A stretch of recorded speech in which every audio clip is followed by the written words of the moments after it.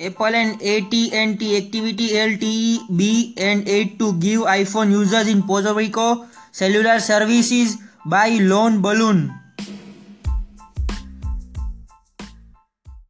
One technical analysis says iPhone's recent weakness is just a push that refreshes. Apple hires Amazon Studios ex Morgan Windle in push of scripted programming. Apple COO meeting with Foxconn chairman to talk iPhone X production issue. iPhone makes available fourth developer beta of iOS 11.1 and Watch OS 4.1. Google says 64% of Chrome traffic on Android now protected with HTTPS, 75% on Mac, 66% on Windows.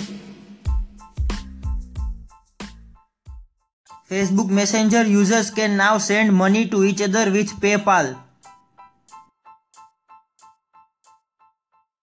Spotify launches Raise, a new emerging artist program. Apple reportedly isn't producing enough iPhone X until for the first weekend sales.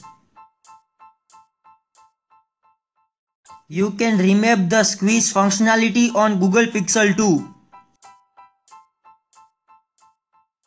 Nokia's Retro 3310 3G is coming to the US for $60 on October 29th.